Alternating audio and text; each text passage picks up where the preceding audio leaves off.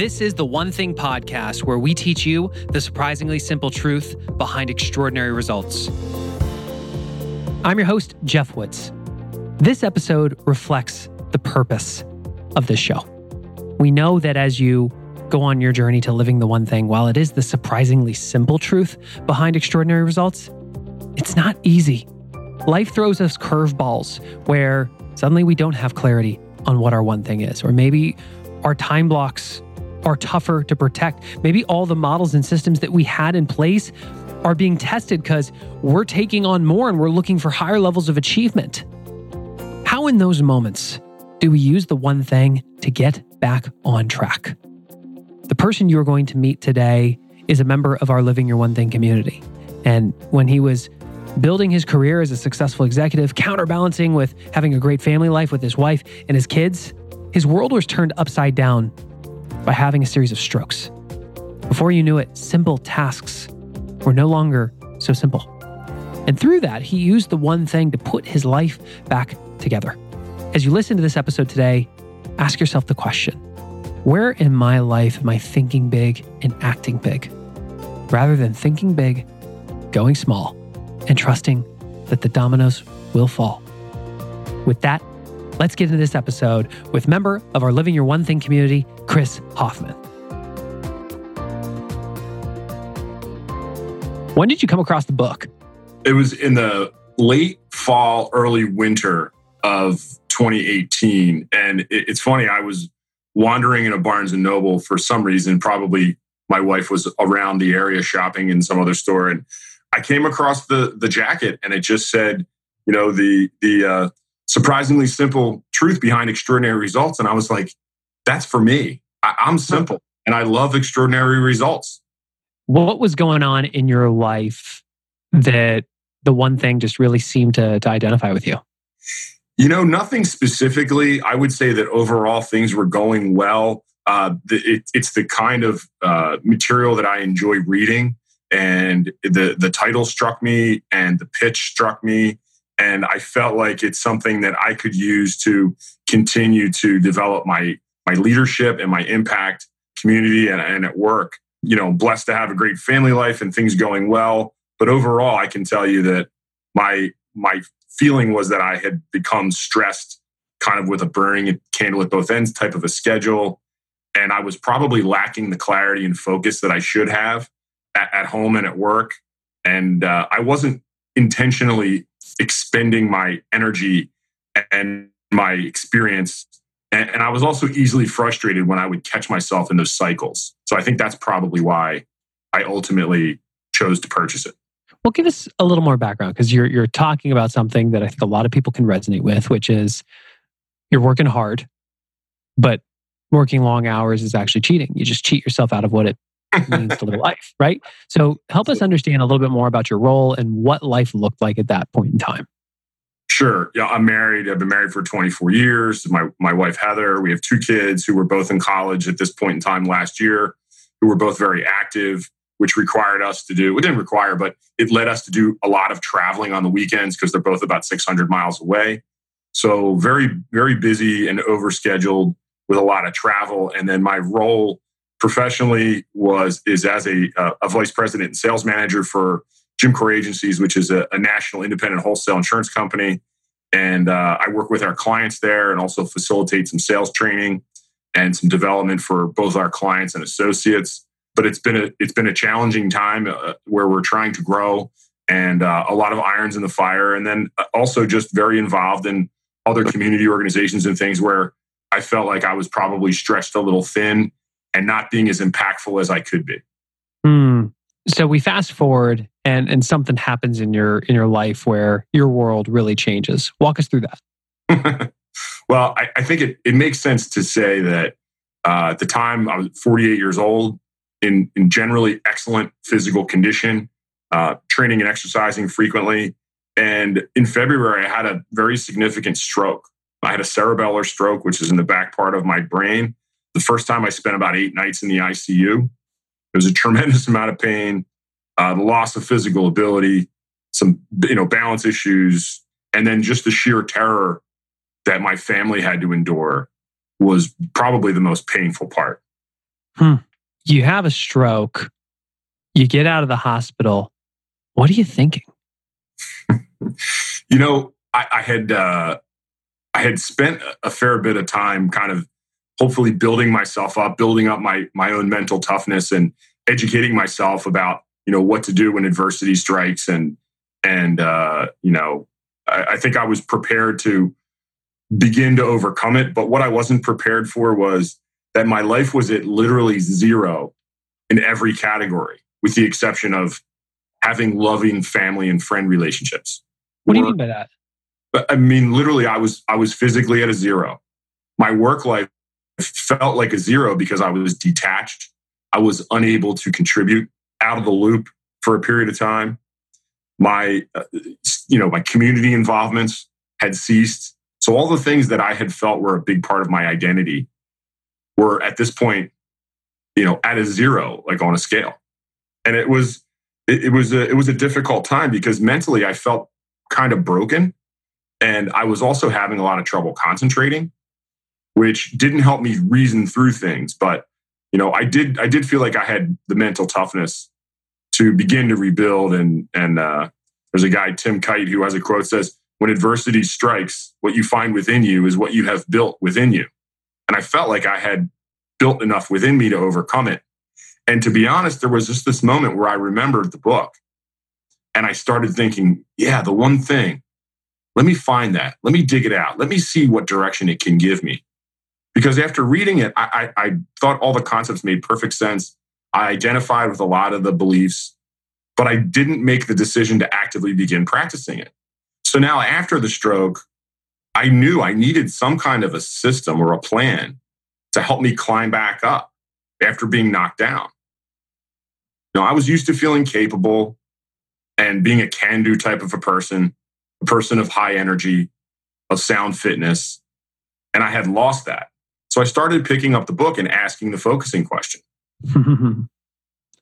When you asked yourself post-stroke, trying to put your life back together, what's the one thing I can do such that by doing it, everything else would be easier or unnecessary? What came to your mind? I wish my wife was here because, to be honest, the answer was be a good patient at first. Which for somebody like me was a difficult thing to be. I literally wanted to go back to my lifestyle, my level of activity. And I don't want to oversell it. Like, I'm not an Olympic athlete or the hardest working person in the world, but I was used to a certain level of productivity and activity in my life. And I enjoyed that level of activity. And I needed to be a good patient to even get to the point where I could start to rebuild, where I could start to walk outside by myself, where I could take the trash cans in at the end of trash day. You fast forward, what happened? Well, at first it was simple things that I was accomplishing, and they made me feel like I had accomplished something the entire day that I was pretty much home, feeling relatively unproductive. So it made me feel like I was actually succeeding. And there were simple things like I painted a bathroom door. I made a couple phone calls to people that I had been meaning to call, but never had intentionally actually written down that I was going to do it.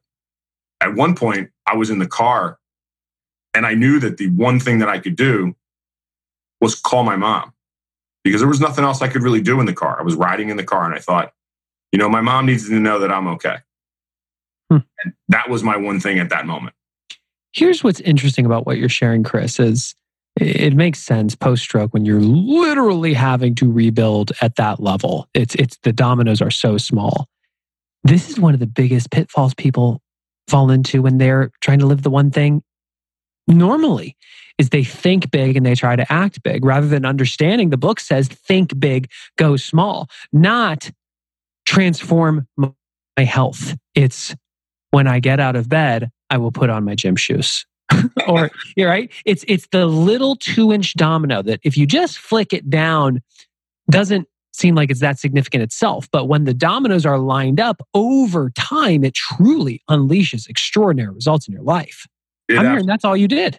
It absolutely did. And there's so many examples, and it's fun actually to look back at my first 411s to see how many little tiny things that I crushed And then when I got back to work, my momentum had picked up.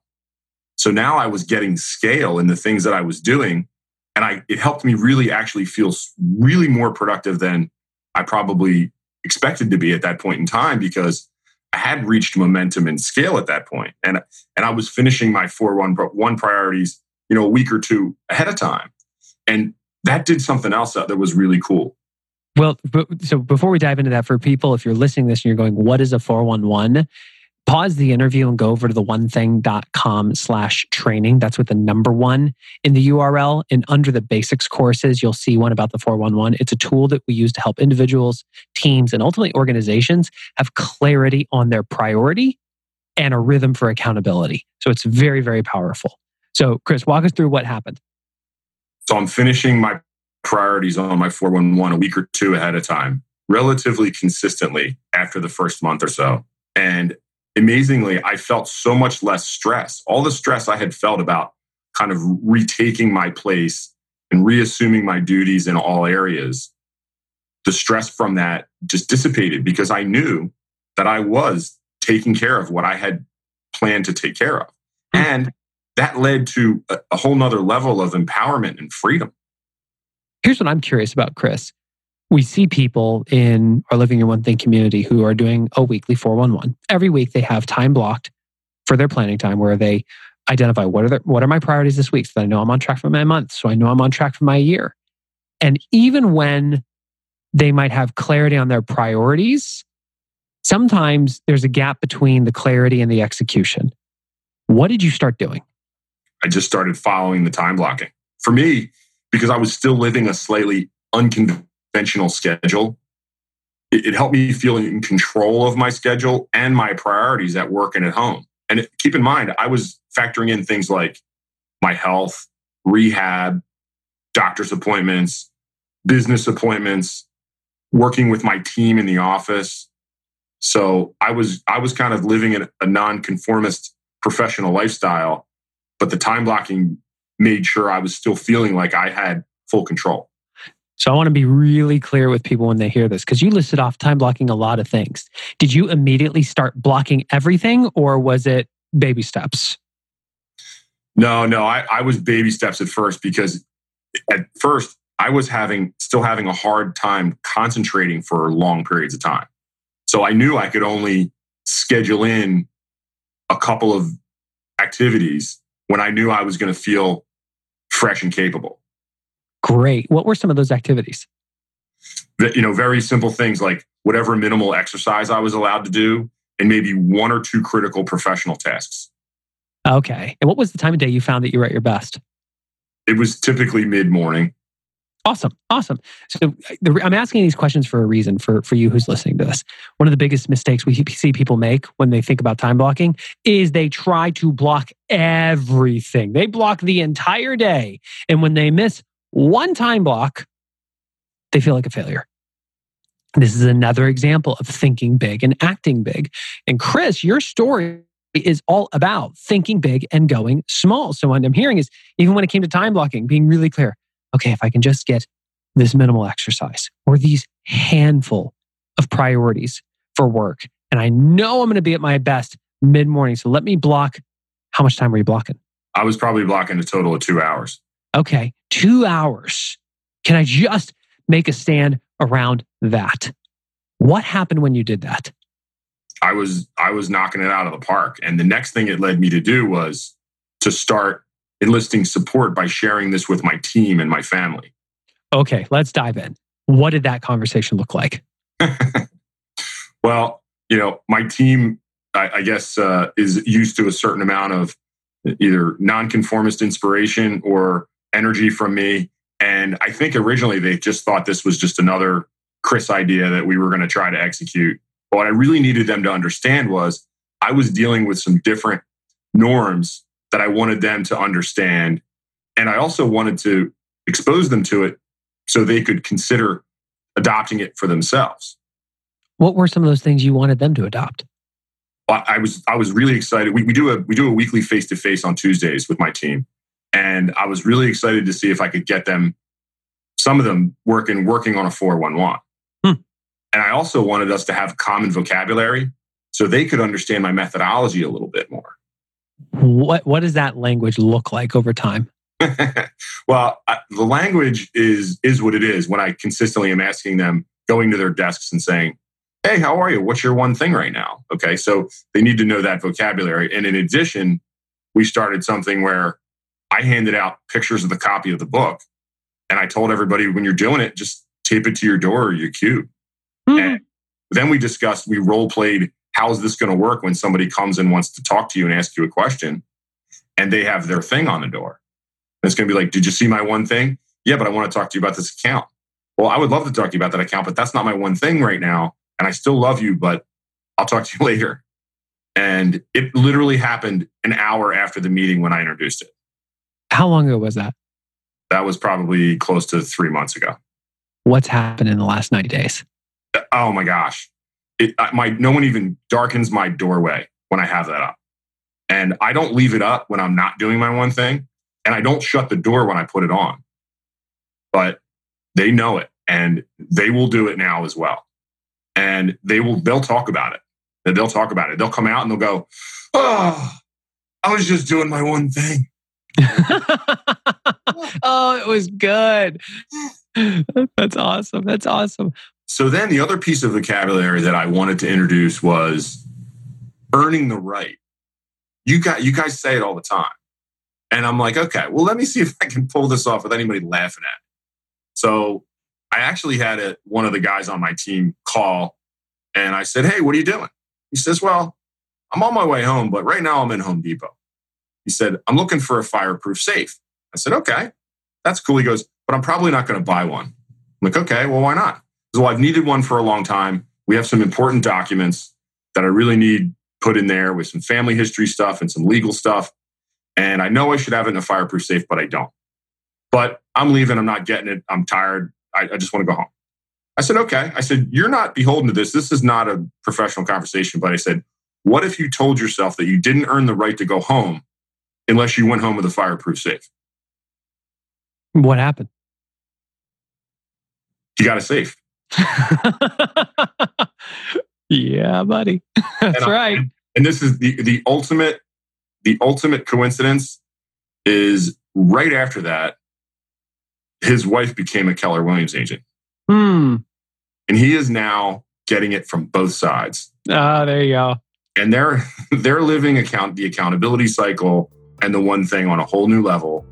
And it's hysterical because he comes into my office now and he gives it to me because they're doing it over the dinner table. Hiring can be a slow process. Cafe Altura's COO, Dylan Miskowitz, needed to hire a director of coffee for his organic coffee company, but he was having trouble finding qualified applicants. So he switched to ZipRecruiter.com. ZipRecruiter doesn't depend on candidates finding you. It finds them for you. Its technology identifies people with the right experience and invites them to apply to your job, so you get qualified candidates fast. Dylan posted his job on ZipRecruiter and said he was impressed by how quickly he had great quality applicants apply. He also used ZipRecruiter's candidate rating feature to filter his applicants so he could focus on the most relevant ones. And that's how he found his new director of coffee in just a few days. With results like that, it's no wonder 4 out of 5 employers who post on ZipRecruiter get a quality candidate through the site within the first day. See why ZipRecruiter is effective for businesses of all sizes. Try ZipRecruiter.com for free at our exclusive web address, ZipRecruiter.com/onething. That's ZipRecruiter.com/ONETHING. ZipRecruiter.com/onething. ZipRecruiter, the smartest way to hire. Have you heard about Gusto? Gusto's one thing is helping small business owners run payroll and file taxes. Something that for many of us business owners isn't our one thing. And if you're still wearing those hats, you have an awesome opportunity to seek leverage. So many of the old payroll processors out there were not designed for the way that modern businesses operate today, and Gusto is. That's why 90% of customers say that switching to Gusto was easy. 85% of them say running payroll is now easier than it was with their previous provider, and 74% of customers say that it takes them 10 minutes or less to run payroll with Gusto. It's because Gusto was built for small businesses from the start. It works with you, unlimited payrolls, off-cycle payrolls, multiple states, multiple schedules, you name it. Gusto works with you. Everything in one place, all online, so that you can stay organized and take care of your business. And it integrates with your favorite tools to make your life easier. Tools like QuickBooks, Xero, Google, and more. Gusto's turning old school payroll on its head, and it's getting even better. It's why they won Best Online Payroll for 2018. Listeners of the One Thing podcast can get 3 free months when they run their first payroll. You can try a demo and see for yourself today at gusto.com/one. That's gusto.com/ONE. Gusto.com/one. And the point I want to make for you who's listening to this is, these are just, Gary Keller was the co-author of the book. So a lot of this is ingrained in the KW culture. And while I'd say the vast majority, probably 90% of the people that listen to this show have nothing to do with real estate. You guys are across the board. What it is it's an example of what it looks like when you have the ideas that become cultural. It leads to extraordinary results. So that's really cool. Talk to me about the mindset of your people, because I know that in a corporate setting, just based on the work we've done in these companies, there's this unspoken rule that as an individual contributor, or when you have a boss, that you have to say yes when they stop by and ask if you've got a minute, or if they're asking you to do something. It means you have to drop everything to do that. What has changed over the last 90 days with your people? Well, talking about enlisting support, which is one of the things you guys talk about in the book. It penetrated my world, and so on such a deep level at work that I felt like I had to buy a copy and share it with our CEO. Because I report to her, and I wanted her to at least know what the heck I was doing and talking about. And once I kind of went through it a little bit with her and explained it to her and said, we're exploring it with our team, not in a heavy-handed way, but just in a way to try to optimize what they're doing. And I feel it applies very well to our business. And she enjoyed the material and what I've explained to her, to the degree that we've discussed it with several other teams and had excellent feedback. So, and I think that was spurred on by just my experience of seeing it be so effective. That's awesome. That's awesome. One thing we know is that the journey to living the one thing is kind of like a roller coaster. You have some high highs, but when you're riding high, you could absolutely have something happen, and all of a sudden you can fall off the wagon and you're riding a low, trying to pick yourself back up, and you're climbing again. I'm curious for you, on your journey, was it always just absolute bliss living the one thing, or has it been a little volatile? It's been a little volatile, I would say, for one main reason, which is you become a person on a mission with a bias to action. And not only say that again. You become a person on a mission with a bias to action. When you write this stuff down, you're making a deal with yourself that you're going to do it. And when I talked to you before about, it was Friday at 4:55, and there was one item left on the weekly section of my 411. And it was an idea I had been kicking around for close to a year and a half. And it was a little out there, but because I wrote it down, I thought, I've already agreed with myself that I'm going to do this. So I clicked send on an email there was nothing wrong with it, but it was bold. And my bias to action has led to some interesting conversations with regard to, not every idea is a good one, but it's okay to put some things out there. I believed in it enough to put it on my 411. And more of the things I've executed have worked out than haven't. But there's been a few times. What I'm hearing you say, Chris, is because you were living the one thing, because you started using some of the tools like a 411, you had time on a weekly basis that you actually sat down and got clear about what your priorities were. That made it easier for you to understand what you should be time blocking on your calendar or paper planner. And that way, when it's 4:55 on a Friday afternoon, when a lot of people are probably going, what kind of cocktail am I going to have? You're looking at your 411 and going, oh, snap. There's one thing I didn't get done. Let me knock this out real quick. And you knocked that domino down. Absolutely. I feel like I owe it to my 411 because I time blocked my planning time and I gave considered thought to what actions I really should be taking. And I'm not afraid to rewrite them. If I'm uncomfortable or unsure, I'll rewrite them. I'll scratch some things out. I'll change some things and add some things. But if I get to the end of the week and it's still on there, it means I probably ought to be doing it. Mm-hmm. Yeah. And I also think that, the earn the right concept keeps me on task and it makes me commit to the decisions that I've made. That's right. And for some context, when people, if you're going, what does earn the right mean? When we coach people to a 411 or every month we have a group coaching call for the people in our membership where we'll pull somebody up, we'll spotlight members and they'll show their 411s and we'll ask them, if you could only do one thing this week, what's the one thing that's going to make the biggest impact? They'll say it and then we'll say, great. Should you earn the right to do anything else? What would the second thing be? And they tell us, should you earn the right to do anything else? What would it be? They'll say the third thing. These questions are insanely powerful. We're really good at making a list of all the things we could do. And some of us aren't fully developed in being able to list them in order of priority. And until your number one priority is done, everything else is just a distraction. Yeah, I couldn't agree more. And I would also say that the skill level and clarity in doing it over and over improves you. You get better at it. You get better at the focusing question. You get better at completing the 411, which has then made me go back and rewrite my GPS a few times. And, again, admitted that I probably wasn't in the best state when I started writing my GPS originally, but I feel pretty good about it now. And I think the other thing is, I don't know what you call it. Is it a system? Is it a tool? Whatever it is, but it's a practice in my mind. Yeah.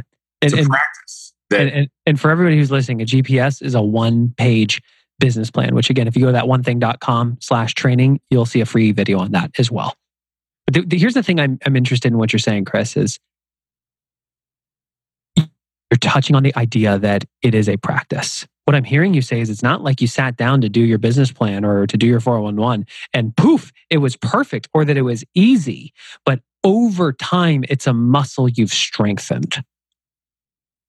Absolutely. And I think it's different. It's not a spreadsheet. It's not a planner. It's a practice. It's something that you are practicing. And what it actually does is it develops and shapes the behavior skills you need to improve your decision making. Mm-hmm. Well, you just touched on something I thought was really interesting when we doing some research about how this scales inside a corporate setting. What makes a great individual contributor is they see everything that needs to be done for their role and they get it done. And then they get promoted into leadership. But the rules change because suddenly as a leader, your job is no longer to run through walls. Your job is actually to make great decisions and succeed through others.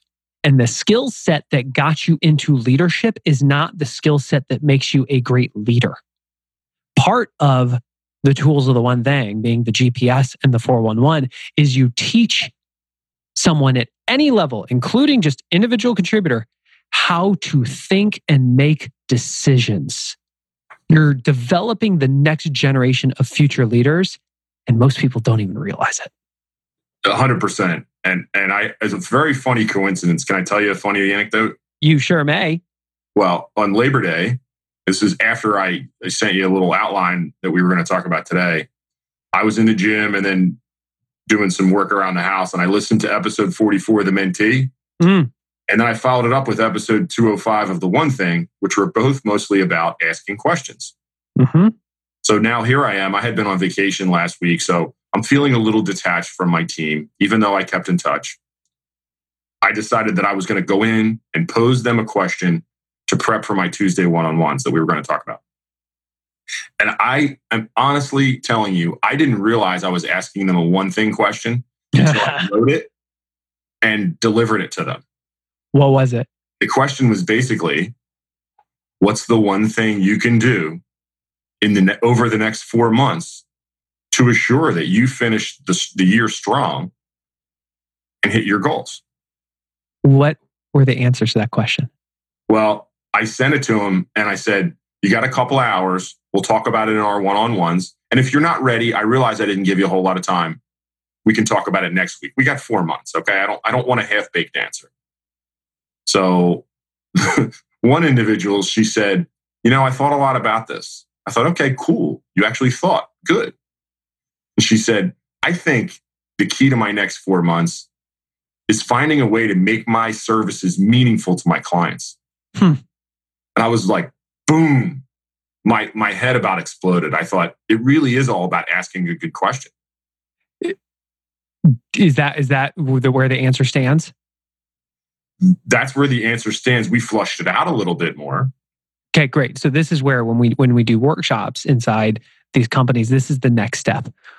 What I just heard is a 31st domino. When you open the book and you see the graphic of like, oh, you knocked the 2-inch domino down, but by the 18th, it's the Leaning Tower. 31st, it's 3,000 feet about Mount Everest. So the follow-up question to that is, what do you think it is? What do you need to do before to make it meaningful to them? What's the one thing you can do such that by doing it would make your services meaningful to your clients? Right. And she will come up with another answer that's probably a result and still too big. And so you ask, well, what's the one thing you can do such that by doing it would make doing that easier or unnecessary? And you keep whittling it down until she gives an answer that is so simple, it almost feels like cheating. And that's when you know it's the lead domino. Yeah, very similar to the experience we had. I would also say that when people listed, when they said, well, I don't have one, I have two. It's like, okay.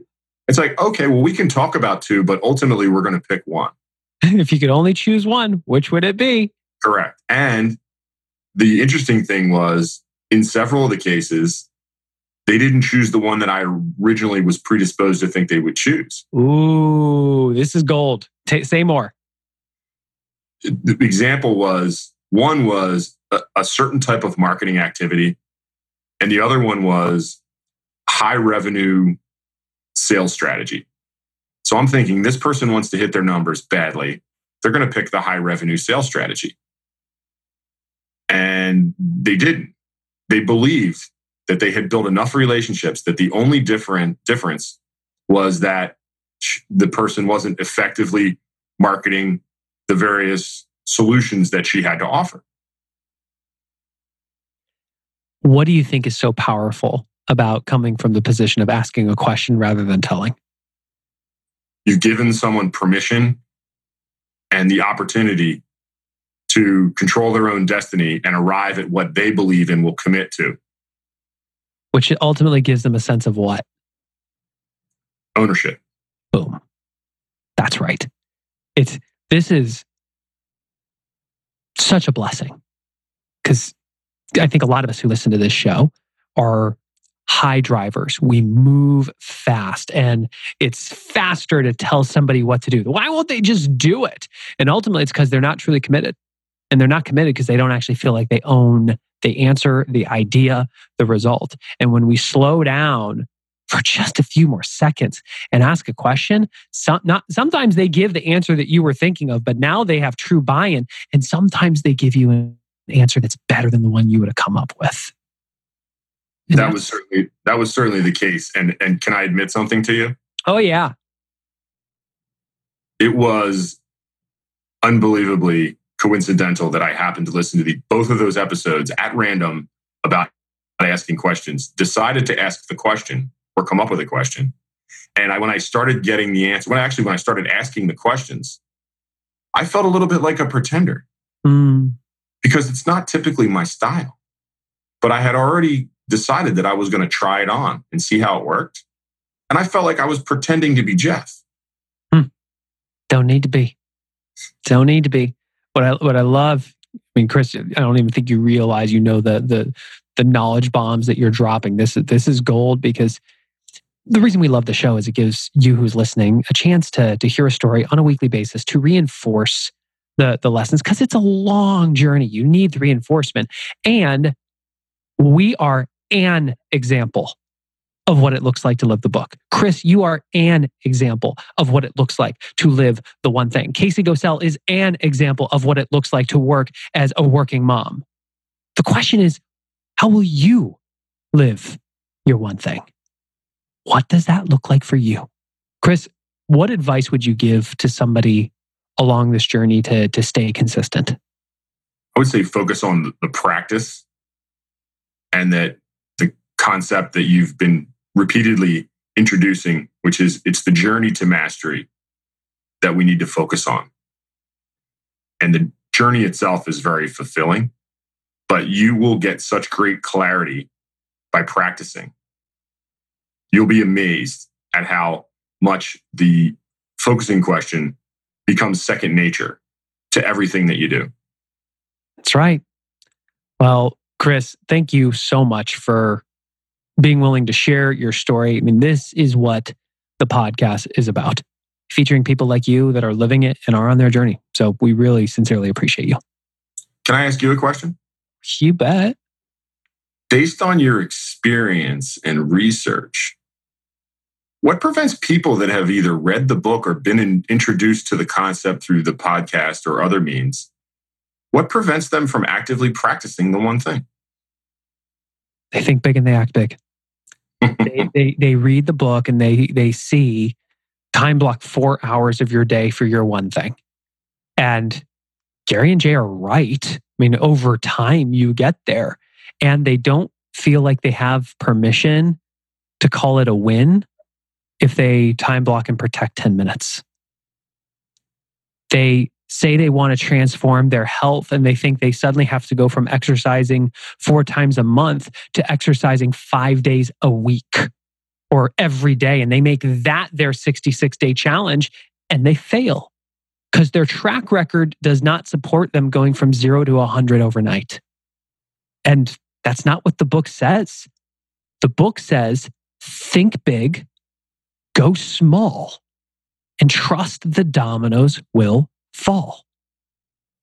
Nowhere in the book does it say line up all of your dominoes and walk over to the 57th domino, the one that reaches almost from the earth to moon, and knock that one down first. 56 dominoes have to fall before that. And that first domino is, can I turn off the lights in my bedroom by 9:30 p.m. so I'm likely to be in my bed and asleep by 10 so that I can actually get up by 5:30 so that I could put on my gym clothes and actually get a workout in when currently I'm not. I believe you, and I think that makes a lot of sense. I have another theory. Please. I think once people are exposed to the material, they're fearful of how explosively powerful this would be in their life and how much their life might change. I do believe on a subconscious level, the fear of success is real. I think it starts with on a more conscious level, it's a fear of failure. And we've just seen this in the community. People will only let themselves feel like a failure for so long before they rewrite the rules of the game so they don't have to feel like a failure. And usually that comes in the form of giving up or saying, this won't work for me, or this doesn't work inside my organization. But you've been hitting on this the entire episode. It's less about having all the answers right now on how to live it perfectly forever, and more about becoming the type of person who asks the focusing question. If you can ask that question in any moment when you are struggling in your journey, if you can just go, well, what's the one thing I can do for that? Such that by doing it, everything else would be easier or unnecessary. And you give yourself permission to search past the wall of, I don't know. When you hit, I don't know, you go, okay, that's currently my limitation. Let's keep searching for an answer. You become that type of person, a whole new world opens up. Your possibilities are endless because now you can coach yourself. You get to iterate over time. And that is when you begin to follow the path of mastery. Absolutely. I think people they're tentative to explore what's beyond their self-imposed limitations. Mm-hmm. And I don't know if it's you guys, if it was you or someone else who said, you don't know what your ceiling is. Why should you worry about hitting it? Sounds like a Gary thing. Yeah. Sounds like a Gary thing. Amen, bud. Well, again, thank you so much. We really appreciate you. I thank you. The material has been very meaningful and the podcast has been a blessing. Well, there you have it. My conversation with Chris Hofmann. Chris is one of you. Somebody who read the book, who started listening to the podcast. He ultimately joined the Living Your One Thing community. Someone on his path of mastery. This is what the podcast is about, folks. It's not about going out and getting the biggest names in business or in productivity, while we do get some of them. It's about featuring you. Do you have a story about living the one thing? If so, email us at mastery@theonething.com. We would love to hear your story. We want to feature people like you. And if this episode has motivated you to become more intentional, to get on that path of mastery, you've got lots of options. We would highly suggest you head over to theonething.com/training. That's where we have a bunch of free courses. You can learn what it takes to become a member like Chris of the Living Your One Thing community. For those of you that want to start implementing this with your family, our couples goal setting retreat is right around the corner. If you want to get certified, if you want to bring it into your company, we got all the options there. It is one place at theonething.com/training. Here's what we hope you take from this. The path to getting everything you want is to get one thing at a time. Think big, go small, trust the dominoes will fall. We appreciate you. If this episode has brought value to you, please share it with one person that you know it will help. And if you are that person, please click the subscribe button. Every week we have a new episode that comes out. That way it will automatically download to your device of choice. And if this episode has brought value to you, please leave us a rating and review on your podcast player of choice. It really helps us live our purpose in changing the way that people view time. Thank you, and we'll be with you in the next episode.